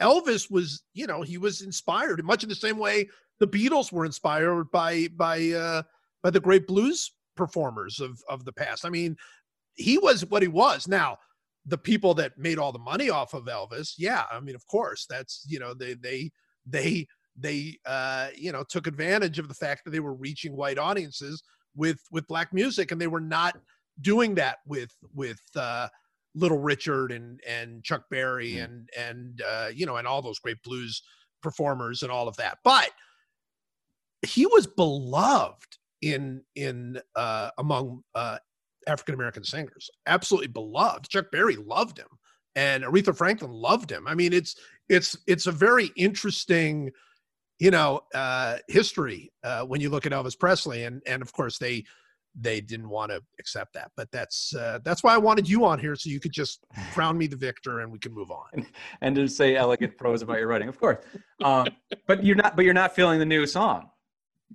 Not feeling it. And look, I'll give it time. I mean, I want it in the context of the full album, so I want that. But and this is not the first time that's happened, by the way. Like, he'll release a new song, and I'll be like, right, not just do it. And but then once you see what he's going for with the album, and you see everything else, it's we'll see. But he's one of the last few album-oriented musicians that there is. Yes. That is important. It doesn't work on a single nature. And generally speaking, his recorded work is just not nearly on par with his live work. He's made some poor production choices along the way. And that's why I'm excited, though, about this album, because, this, even if you don't like this first single, Letter to You, the lyrics are just kind of whatever. But I'm listening to the performance, again, the earnestness of the performance, the E Street Band in a room together, which they haven't done since the Born in the USA album. He went on this, really the last 20, 30 years, where he does everything, where he demos it himself and then musicians add to it after the fact. Right, like if you were to record this podcast, you just talking, and then like I have to intersperse my parts after the fact, it doesn't work as well. So He's got a great producer now, Ron Aniello, who did his last solo album, Western Stars, which is his best sounding album probably since Born to Run, and so just sonically. And so I'm hearing the performance of the E Street Band, just how good they sound on this. So that's what I'm really keyed in on, and that's why I'm most excited about this album. Is they record it live, no overdubs. And I don't know if you heard the story in the Rolling Stone. He's on the cover of Rolling Stone this week, where this all springs out of he had writer's block for the E Street Band, had it written for them in more than a decade. He does his Broadway show. A fan from Italy hands him an acoustic guitar after one of his shows on Broadway. He takes it home, takes this gift home. It just sits there in a corner. And then one day he picks it up and he ends up writing an entire E Street Band album on that guitar. Could you imagine being that fan? Yeah, and I'm sure, like the Len Barker Perfect Game, where 50,000 people claim they will be there. Now there'll be 50,000 Bruce fans who claim they gave him that guitar. I love that so much. All right, what can we promote for you? What do you got going on? Of course, you got your book, a fan's guide to baseball analytics, available on Amazon and everywhere they sell books, right? Yeah, that's a good one. Fan's Guide to Baseball Analytics just tries to take the nerdy numbers and make them more embraceable and relatable. And you were kind enough to write a review of it that's there on the website. So I hope, because even a lot of your listeners probably even know a lot of the stats in there, but I think it's a great gifty book for the casual fans. You know what? It's a gifty book, but also no matter how much you know about analytics, it's still a fun read, and it does take you in to places where it's even if you understand it, you want to think about it, and you put it in excellent context. It's terrific. It's a fan's guide to baseball analytics, and other than that, we'll just see you on MLB.com, right? As the playoffs begin. That sounds great. Yeah, I'm excited. I'm looking forward to it, Joe. Excellent, Anthony. Thanks so much for taking the time. Thank you. Okay, so welcome to the podcast interview. We're very fortunate this week to have legendary photographer Andrew Bernstein with us, and we got a lot to talk about. But first of all, Andrew, first welcome, and you're in the bubble. So tell us a little bit about where you are and what your life is like right now.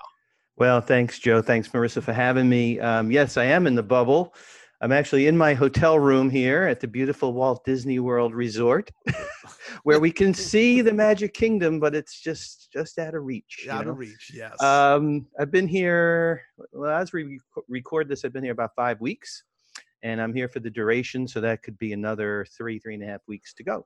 Wow. Yeah. Wow. And so while in the bubble, are you literally shooting every game? I mean, what is sort of, where are you? What are you doing on a daily basis? When I got here, NBA Photos, which I'm a part of, we were having 3 waves of photographers come through. So there was a group of 3 or 4 or 5 photographers who actually came before the players came to shoot all the prep work and the setup of the courts and the practice facilities and everything. And then another couple of guys came and a couple of guys left. And then myself and the other senior photographer, Nat Butler, we came on August 20th. So we came and we had to do a week of quarantine. And then once we got out of quarantine, we were there for basically the end of the first round. Okay.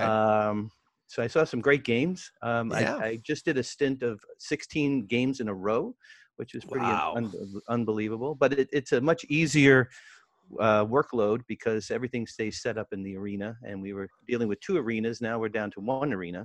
Right. So it's not like, a regular conference finals where you're in a city for 2 games and you got to install your stuff, pull it out, schlep it to another city, set it up again, all that. So it's been a little bit of a blessing. Nat and I kind of kick ourselves because 15 minutes after game time we're on the bus back to the hotel. That's it. Yeah, that never happens.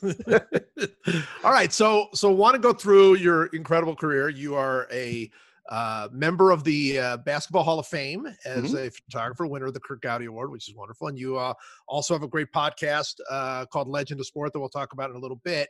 Great. But so how does someone go about becoming a sports photographer? Like what was your path to this crazy life that you ended up leading? Well, I grew up in Brooklyn, and I was the shortest kid on my block. but I Sure. love sports. I grew up in a sports family. My family were diehard Brooklyn Dodger fans. I actually grew up a Mets fan because I wasn't allowed to be a Yankee fan Right. in Well, my that's house right. once the Dodgers moved, which happened to be the year I was born. Um, and then I was a big Rangers fan growing up. So we played a lot of street hockey, a lot of, football on cement, touch and tackle football, by the way. Absolutely. But I love sports, and really the way I bonded with my dad was over sports, because from when I was 8 or 9 years old, I went to almost every Rangers home game at the Wow. Garden until I went to college at 17. And so that was our thing. Sports was how we bonded. And I started to take up photography at 14 as my dad, who actually gave me my first camera. And I had a passion for photography and I had a passion for sports. And somehow or other, those two worlds converged. And what better way to spend your life and career by doing your passion and enjoying it? No, it's incredible. It's incredible. Yeah. But knowing that you loved photography and knowing that you loved sports, Mhm. how do you make that happen? I mean, there probably are others that do that Yeah. that love those things, but Mhm. but for you, it led to this life. So was Mhm. it a pretty direct path? Were you a photographer right away? How did that happen?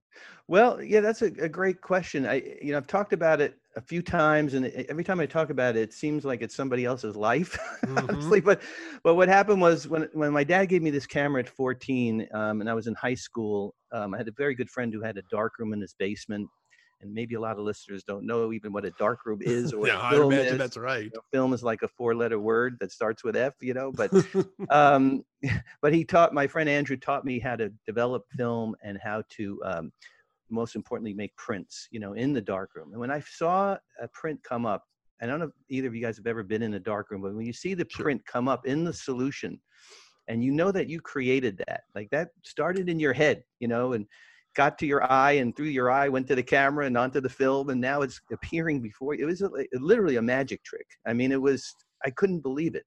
So I knew that was my path. I knew I needed to be a photographer in some way, shape, or form. Kind of played around with the idea of being like a photojournalist. I didn't really want to go to war zones, so so when it came time to decide on a college, I decided in University of Massachusetts. So this is kind of a funny story, but back in the day, Marissa, you probably don't even know what I'm talking about here, but back in the day, you would write to the college that you were interested in, or a few of them, and get the college catalog. The course catalog would come, a printed thing, like a phone book.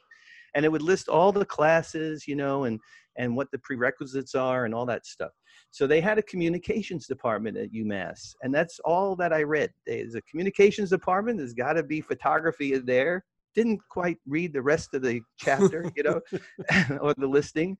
Went to UMass and quickly discovered on the day of enrollment there that they didn't have any photography classes. Wow. They had classes that talked about like photojournalism, but nothing that was practical. So I was a little crestfallen, but I should have done my homework ahead of time. Anyway, I wandered into, and this is a true story, I wandered into the student union where the newspaper was, college paper. We had a very prestigious 5-day-a-week college newspaper called the Collegian. Sure. And won many, many awards. And anyway, I walked in, and the photo editor, this guy, I can see him in my mind's eye right now. This guy, Chris Board, says to me, he says, "You a photographer?" And I said, yeah. This is like the second week of school. I'm 17 years old. And he goes, "You want to be on my staff?" I said, "Yeah, okay. Go out and shoot this." I don't remember what it was. So I went out and I learned the ropes. I learned how to be a photographer on deadline, on assignment, how to get captions and ID information and fill the hole that was laid out by the designers and everything else.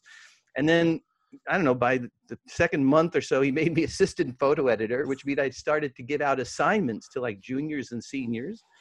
And I shot everything there. I mean, we had Jimmy Carter come through our campus during his whole presidential thing.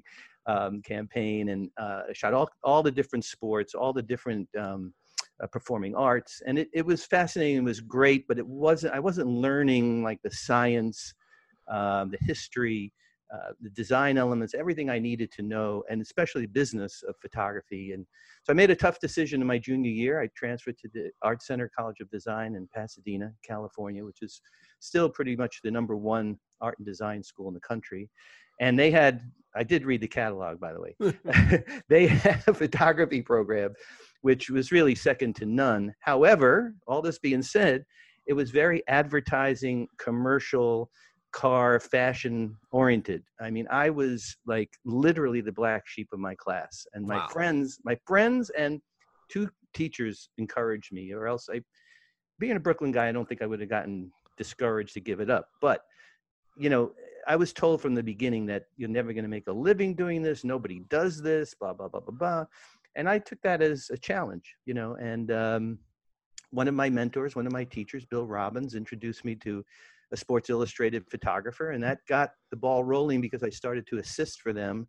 And that's where I learned really on the street, you know, in the arena, all the nuts and bolts of my business. And then Bill, my teacher, who's still my mentor 40 plus years later, by the way, Bill had a studio. So I learned how to run a business by working for Bill, like cleaning his bathroom, taking his dry cleaning, you know, but whatever I had to do. But I learned how to deal with vendors. I learned, you know, all the intricacies of running a business, which was, I also wasn't learning at Art Center, unfortunately. They didn't give us classes in that. So, you know, there's a lot of on the job, on the street, you know, in the arena type of training. And just to finish the story, Joe, you know, this was the beginning of the Showtime, you know, Celtic era.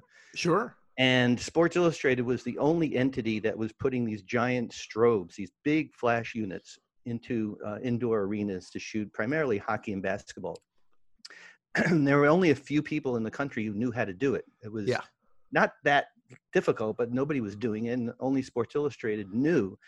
So I worked for one of the lighting techs who taught me, and I attained that skill, and that helped me open doors at the Forum when I was, you know, trying to get my foot in and make some inroads. And I was very lucky to be in LA when I was there. As you know, Showtime was taking off. I worked for the Dodgers in '84. I started working for them. So, you know, one thing after the other, and, you know, that's where I stayed, and that's where I've been for all these years. It's amazing. It's amazing. You know, when I worked at Sports Illustrated, I loved when I could spend time with the different photographers there, and I would always ask them about this. And it feels to me like, sure, I mean, I'm sure there are plenty of things that you can learn in a classroom about any number of things, but it does feel like in order to really become a great photographer, don't you have to just be out there shooting? Yeah. I mean, isn't that really where you're going to learn it? Oh, absolutely. I mean, I shot every sport you could ever, sports I didn't even know existed, quite honestly. And I was very, very fortunate, actually. Another really fortuitous thing happened towards the end of my time at Art Center. So it had to be around 1980-ish. Yeah, it probably was 1980 because it was for the Olympics. They had the National Sports Festival at the U.S. Olympic Training Center in Colorado Springs. Sure. So my dad happened to live in Colorado Springs at that point. And I went out, I applied for a credential as a student. They gave me one, which is mind-blowing, you know, the USOC. And I literally had access to every sport that was going on. So for 2 weeks, I would shoot 7 or 8 different sports, literally, to build my portfolio. Wow. And it was like, I'd never shot rhythmic gymnastics. I didn't even know what it was. I mean, swimming things, diving, archery, you know, all the stuff that you see in the Olympics. But it was, you know, kind of honing my craft, and most importantly, it was building my portfolio. Yeah. And I'm super thankful to whoever gave me that credential. I probably never thanked them, but they really helped me. Yeah, that's incredible. When you're shooting, you know, I mean, look, here you are doing this in these crazy times in the middle of a pandemic in the bubble. But when you're shooting, you said something really interesting earlier about not knowing the history. Mm-hmm. How much does it matter as a photographer going out just to shoot, you know, go out there and shoot Lakers Nuggets, you know, how important is it to sort of understand the history, understand what people have done? I mean, it feels like certainly as a writer, it's hugely important. And I would imagine as a photographer, it is as well. Absolutely. I mean, first of all, you have to know your sport inside and out. I'm known for basketball, primarily Right. NBA basketball, of course. But I've shot a ton of hockey. I've shot a ton of baseball, a Sure. ton of football. So I knowing those sports, growing up with them, being fans of those sports is one thing, but then following the photographers who came before me, and even my colleagues, the guys I sit next to every night, at Staples Center or on the road, or I'm next to at a football game, whatever, the great photographers, the Mount Rushmore. I mean, Neil Leifer is a friend and a mentor of mine. I mean, my God, it's like saying Ansel Adams, took me out to Point Lobos and we shot pictures together. I mean, Neil Leifer, Walter Yost. I mean, these amazing and generous. I mean, how generous these guys are with their time and sharing stories and coaching. Very early, I would send Neil stuff by mail, and he would literally coach me. Wow. And and he didn't know me from anybody.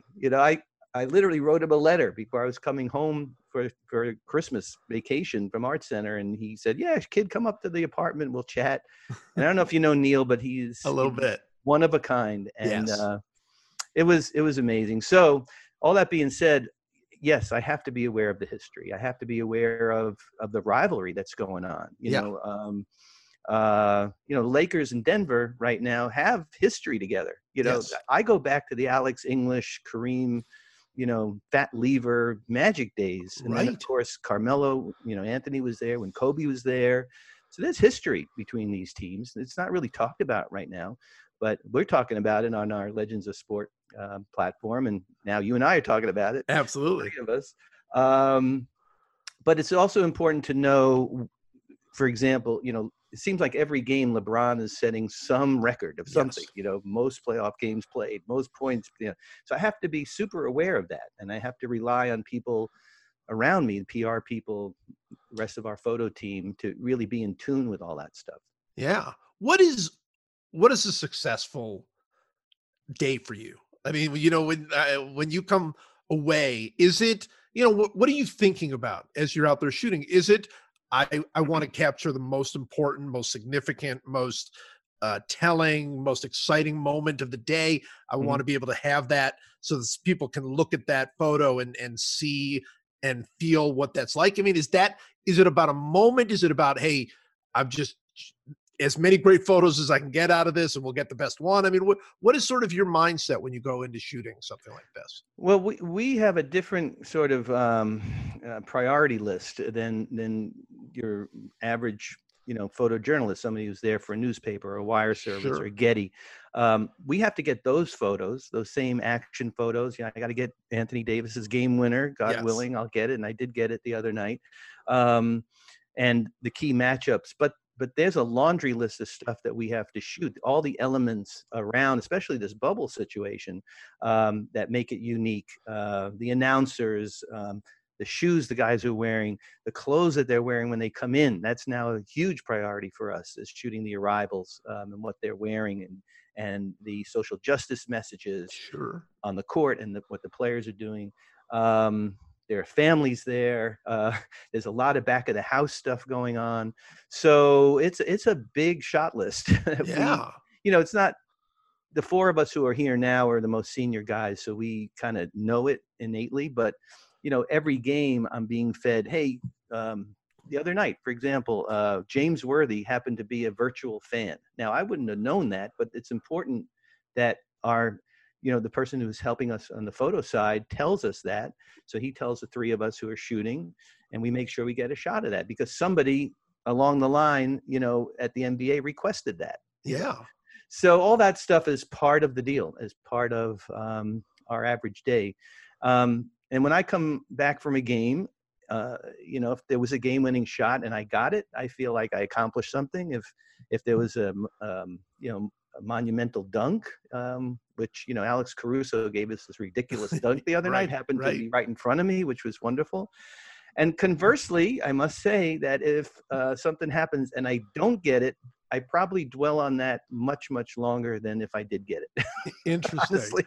The thing that's, I always think about as a writer, I always think about, because obviously I've spent my entire career with photographers, and we're there at the same place, and we're trying to complement each other, and we're trying to tell the same story, but in different ways. And we're trying to tell different stories, all these things. Mhm. And I've always thought as a writer, obviously there are challenges that are different, but as a photographer, you get one shot. And I just think that's so different. I mean, I actually had this thought when Bam had that block the other day, is that there was going to be a best photo of that, right? Yeah, And everybody else was going to be just second, or we're going to have missed it entirely.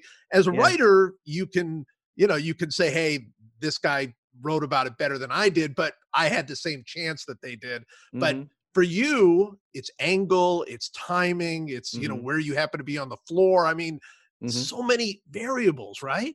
Yeah, for sure. I mean, look, we could get blocked, and now being off the court is actually a little bit better because we don't get blocked as much as being right there on the court with a referee in your way, or, another player, especially with a game-winning shot situation. But that block, I wasn't at that game, but right. Our three guys nailed that. I mean, that's what we're there for. That's that's why they're bringing us down here. So we better get that, unless there's some crazy circumstance when we don't. But like, I go back to, I think it was in the first round or something, or second round, where James Harden had that block, I think against somebody on OKC, was it? I think that's right. And it was right in front of me. And at that point I was shooting with a motor drive, and the moment that his fingers touched the ball was in between frames, if you can believe it. The thing is shooting 6 frames in a second. Wow. So I look at the sequence, and I'm like, damn. And that's the kind of thing I kick myself. It's not really my fault. Not your fault. Got it, but I didn't get the fingers on the ball, and it just killed me. But when you said earlier, Joe, when you said about I really get one shot. I mean, I hope you know what that really means in my world, because most of the time we're shooting with these strobes, these giant flashes, and you see them on the replays, and you see them during the course of the game if you're watching TV. And that means we can shoot one picture every 4 seconds, because it takes 4 seconds for those strobes to recycle back up. Wow. So it's not like I can lean on a motor drive. I happen to be shooting available light in that Harden situation, but 95% of the time I'm shooting with the strobes. Right. So the Anthony Davis game winner, one shot. It wasn't a sequence. And you did see other photographers did have the sequence, the ball about to leave his hand, leaving his hand, the high arc, the whole thing, which is wonderful. That's great. But I got to time that just right. And that was actually reminded me very much of Derek Fisher's 0.4, almost in the same exact spot that Derek shot it. And I know at that point, our priority, it's been drilled into us since Michael Jordan's, game winner in the, what was it? The 98 Utah finals. Yeah. That we have to, if the game-winning shot is on the other side from where you're sitting, where you're shooting from, you have to shoot very wide from sideline to sideline, show the clock, because you got to have the clock in there. Wow. So it's a very wide shot, obviously, but it tells the story, because you see, I think there's 1.2 seconds left when he shot it on the clock. So amazing. Yeah. Well, I've always been fascinated by it, because one of my favorite things about the famous Ali Liston photo, right, where Ali is standing over Liston, is if you look through Ali's legs, you see photographers who are blocked out. They're on the wrong side of the. Oh, that's a great story about that, Joe. If you want me to tell it. Yes, of course. Okay. All right. Well, bear with me, because how much time you got? No. So the Ali over Liston shot, literally and voted to be the most iconic sports photo ever taken by the great Neil Leifer, 1964. Blah blah blah. So Neil is a young whippersnapper photographer, who is just making his mark at Sports Illustrated. Sports Illustrated would always send 2 photographers to a major fight, right? And the way they do it at fights, they still do it, is that the PR person puts a card, just like, if you're a writer, you go and you know where your seat is, because it has your name on it. And, right. And there's a card placed around the ring where your spot is. And Neil didn't like his spot. So Neil got there early, and Neil switched cards with the other photographer. And lo and behold, who's in between Ali's legs was the other photographer. The other photographer. Yeah, Herb Scharfman, who is one of the greatest photojournalists of literally of all time, on the original staff of Sports Illustrated. So fast forward fast forward. I get the Dodger job at 84. I'm this young whippersnapper, like Neil was, I guess. I go down to Vero Beach. The first day I'm there, who do I meet? Herb Scharfman. Herb Scharfman was retired by that point. He's in his 70s, and he was very good friends with the O'Malley family. And they invited him. He and his wife Henny had moved to Florida, and they invited Herb and his wife every year to go to Dodgertown. No, all expenses paid. Free ride, because he was such an institution, in New York. Sure. And Walter O'Malley passed that on to Peter O'Malley. So I meet Herb, and he gives me the eyeball, but he kind of took me under his wing. And one of our first conversations was my relationship with Neil. That what I told you earlier, that Neil sort of mentored me at the beginning of my career, and he just went off on me. Don't ever mention that what name to me. This guy ruined my career. Poor Herb. And Herb had, I don't know if he ever won a Pulitzer, but he was at that level. Wow. So anyway, that's the long story. Yes, love it. Of that photo. But look, you make your own opportunities. Walter Yost talks about luck in our business. You were lucky to get that shot. No, not really. Right. I mean, we prepared for that shot. Walter prepared for the Dwight Clark catch, because he was the only photographer smart enough to go in the end zone to get that picture. Yeah. Every other photographer got it from the sideline. It was a nice picture, but he got the picture. Yes, yeah. Exactly. And you know why he got it? Because he had watched Montana and Clark run that play 50 times in practice. Wow. Because he was covering the Niners in those days. He was doing this behind the scenes thing. So he knew in that situation, they're going to go long and they're going to go to the end zone. So that's where he had to go. Amazing. Amazing. All right. I want to talk about your podcast. Before I do, one last question on photography in general. And that is, talk a little bit about, if you would, what photography means today. Because, for instance, you talk about the Anthony Davis shot, how great that was. Obviously you can see it, right? You can go to NBA.com and watch it. You can watch it again and again and again, as many times as you like. So what is it that a great photo does that seeing the replay from as many different angles as they have can't quite capture? Well, the first thing, a great photo, no matter what it is. I mean, it could be a picture of a flower. It could be a game-winning shot. It could be something shot in war or whatever, a political photo. It has to elicit a response. Just like when you write, you have to get a response back from the viewer or the listener or whoever it happens to be receiving your work. So mission accomplished if somebody responds to it emotionally in some way. Yes. And then if it has a significance to it, game-winning shot, obviously, won the game in the conference finals. That's an important thing. So those are really my goals. If I can make you happy and that you can look at that picture and you had just seen it on TV and now you're seeing it on your phone, because literally in seconds it was tweeted out. Wow. Because my cameras, and this is a whole other discussion, but different than back in the day, but all of my cameras are tethered. So as I shoot with the camera in my hand or remote cameras, the images are being transmitted to an editor in New Jersey who's receiving them in real time, like literally seconds later. Real time, wow. And doing a very quick caption, shooting it off to Getty Images, and Getty puts it out there, and NBA social media gets it at the same time. So before Anthony did his post-game press conference, post-game thing on the court, that photo was already out. Amazing. Just amazing. Which, good thing I got it. Yeah. Well, that's true. That's true. Be a blank screen.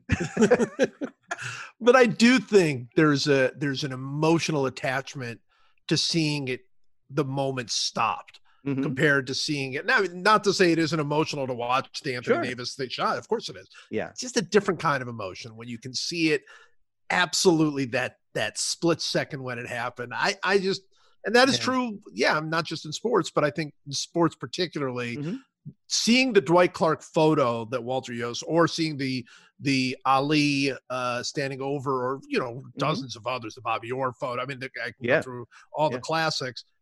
there's an emotion there that is different from watching the actual event, I think. Yeah, I mean, it's a cliche, but it's truly a moment in time. I mean, it's Yeah. a moment captured, and I mean, we could sit here for 2 hours and talk about the great The great news ones. photos Of and course. everything that you and I have seen growing up, and even to this day that are significant. Oh, And yeah. it's a moment captured. It's a moment in time. You never get it back. There's no do-overs in my business. No. It's like, well, hold on, Anthony, take that shot again. Missed it. Can't do that. Yeah, absolutely. All right, so tell me about the podcast Legend of Sports. Yeah, thanks, Joe, for asking. So a number of years ago, a couple of friends of mine who are in different areas of the sports business, but they're very, very close friends of mine. We developed this idea of a platform called Legends of Sport, which really celebrates, perpetuates, documents famous and momentous moments, teams, players, personalities in sports, even venues. So it kind of transcends halls of fame. Our view is that you're going to go into the Hall of Fame in whatever sport you're in, and that's wonderful. But then there's another level to attain, which is to be a true legend of sport. I once had a conversation with Kobe as we were developing this, and he was actually helping me kind of form the idea. And I said, Kobe, where have you ever been in the same room with like Mario Andretti and Bjorn Borg and Martina Navratilova, Right. and Cal Ripken, and he says, maybe backstage at the ESPYs once a year. I said, well, wouldn't it be nice if you guys had your own club? It's like, and think about, how that could be marketed, as legends truly across the board of sport, and not just in sports. I mean, like Sylvester Stallone and what he accomplished with Rocky and the other movies that he's done. Of course. He's a true legend of sport. Sure. And there are teams, and a lot of this is also born out of the fact that I have friends in the business, as you do, who have struggled post-retirement. Their mental health issues, their financial issues. We want to find a way to help them. We want to make them marketable again. We want to make them relevant again. We want to bring the spotlight back, Yeah. So I started the podcast as really the launching point, and that was 3 years ago. We're just about to do our 100th podcast, but believe it or not, we're now partnered with the LA Times. We are co-produced and distributed by the LA Times now in our 3rd season. And in addition to doing the audio podcast once a week, we release the full podcast on video.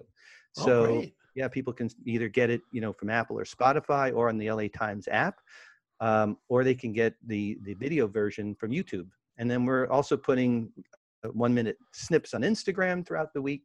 So it's been a lot of fun. I mean, this as we release this, my good friend Jack McCallum, who I'm sure you know. I know Jack well. Yes. Yes. He's my guest this week. We're talking about the Dream Team and our history together.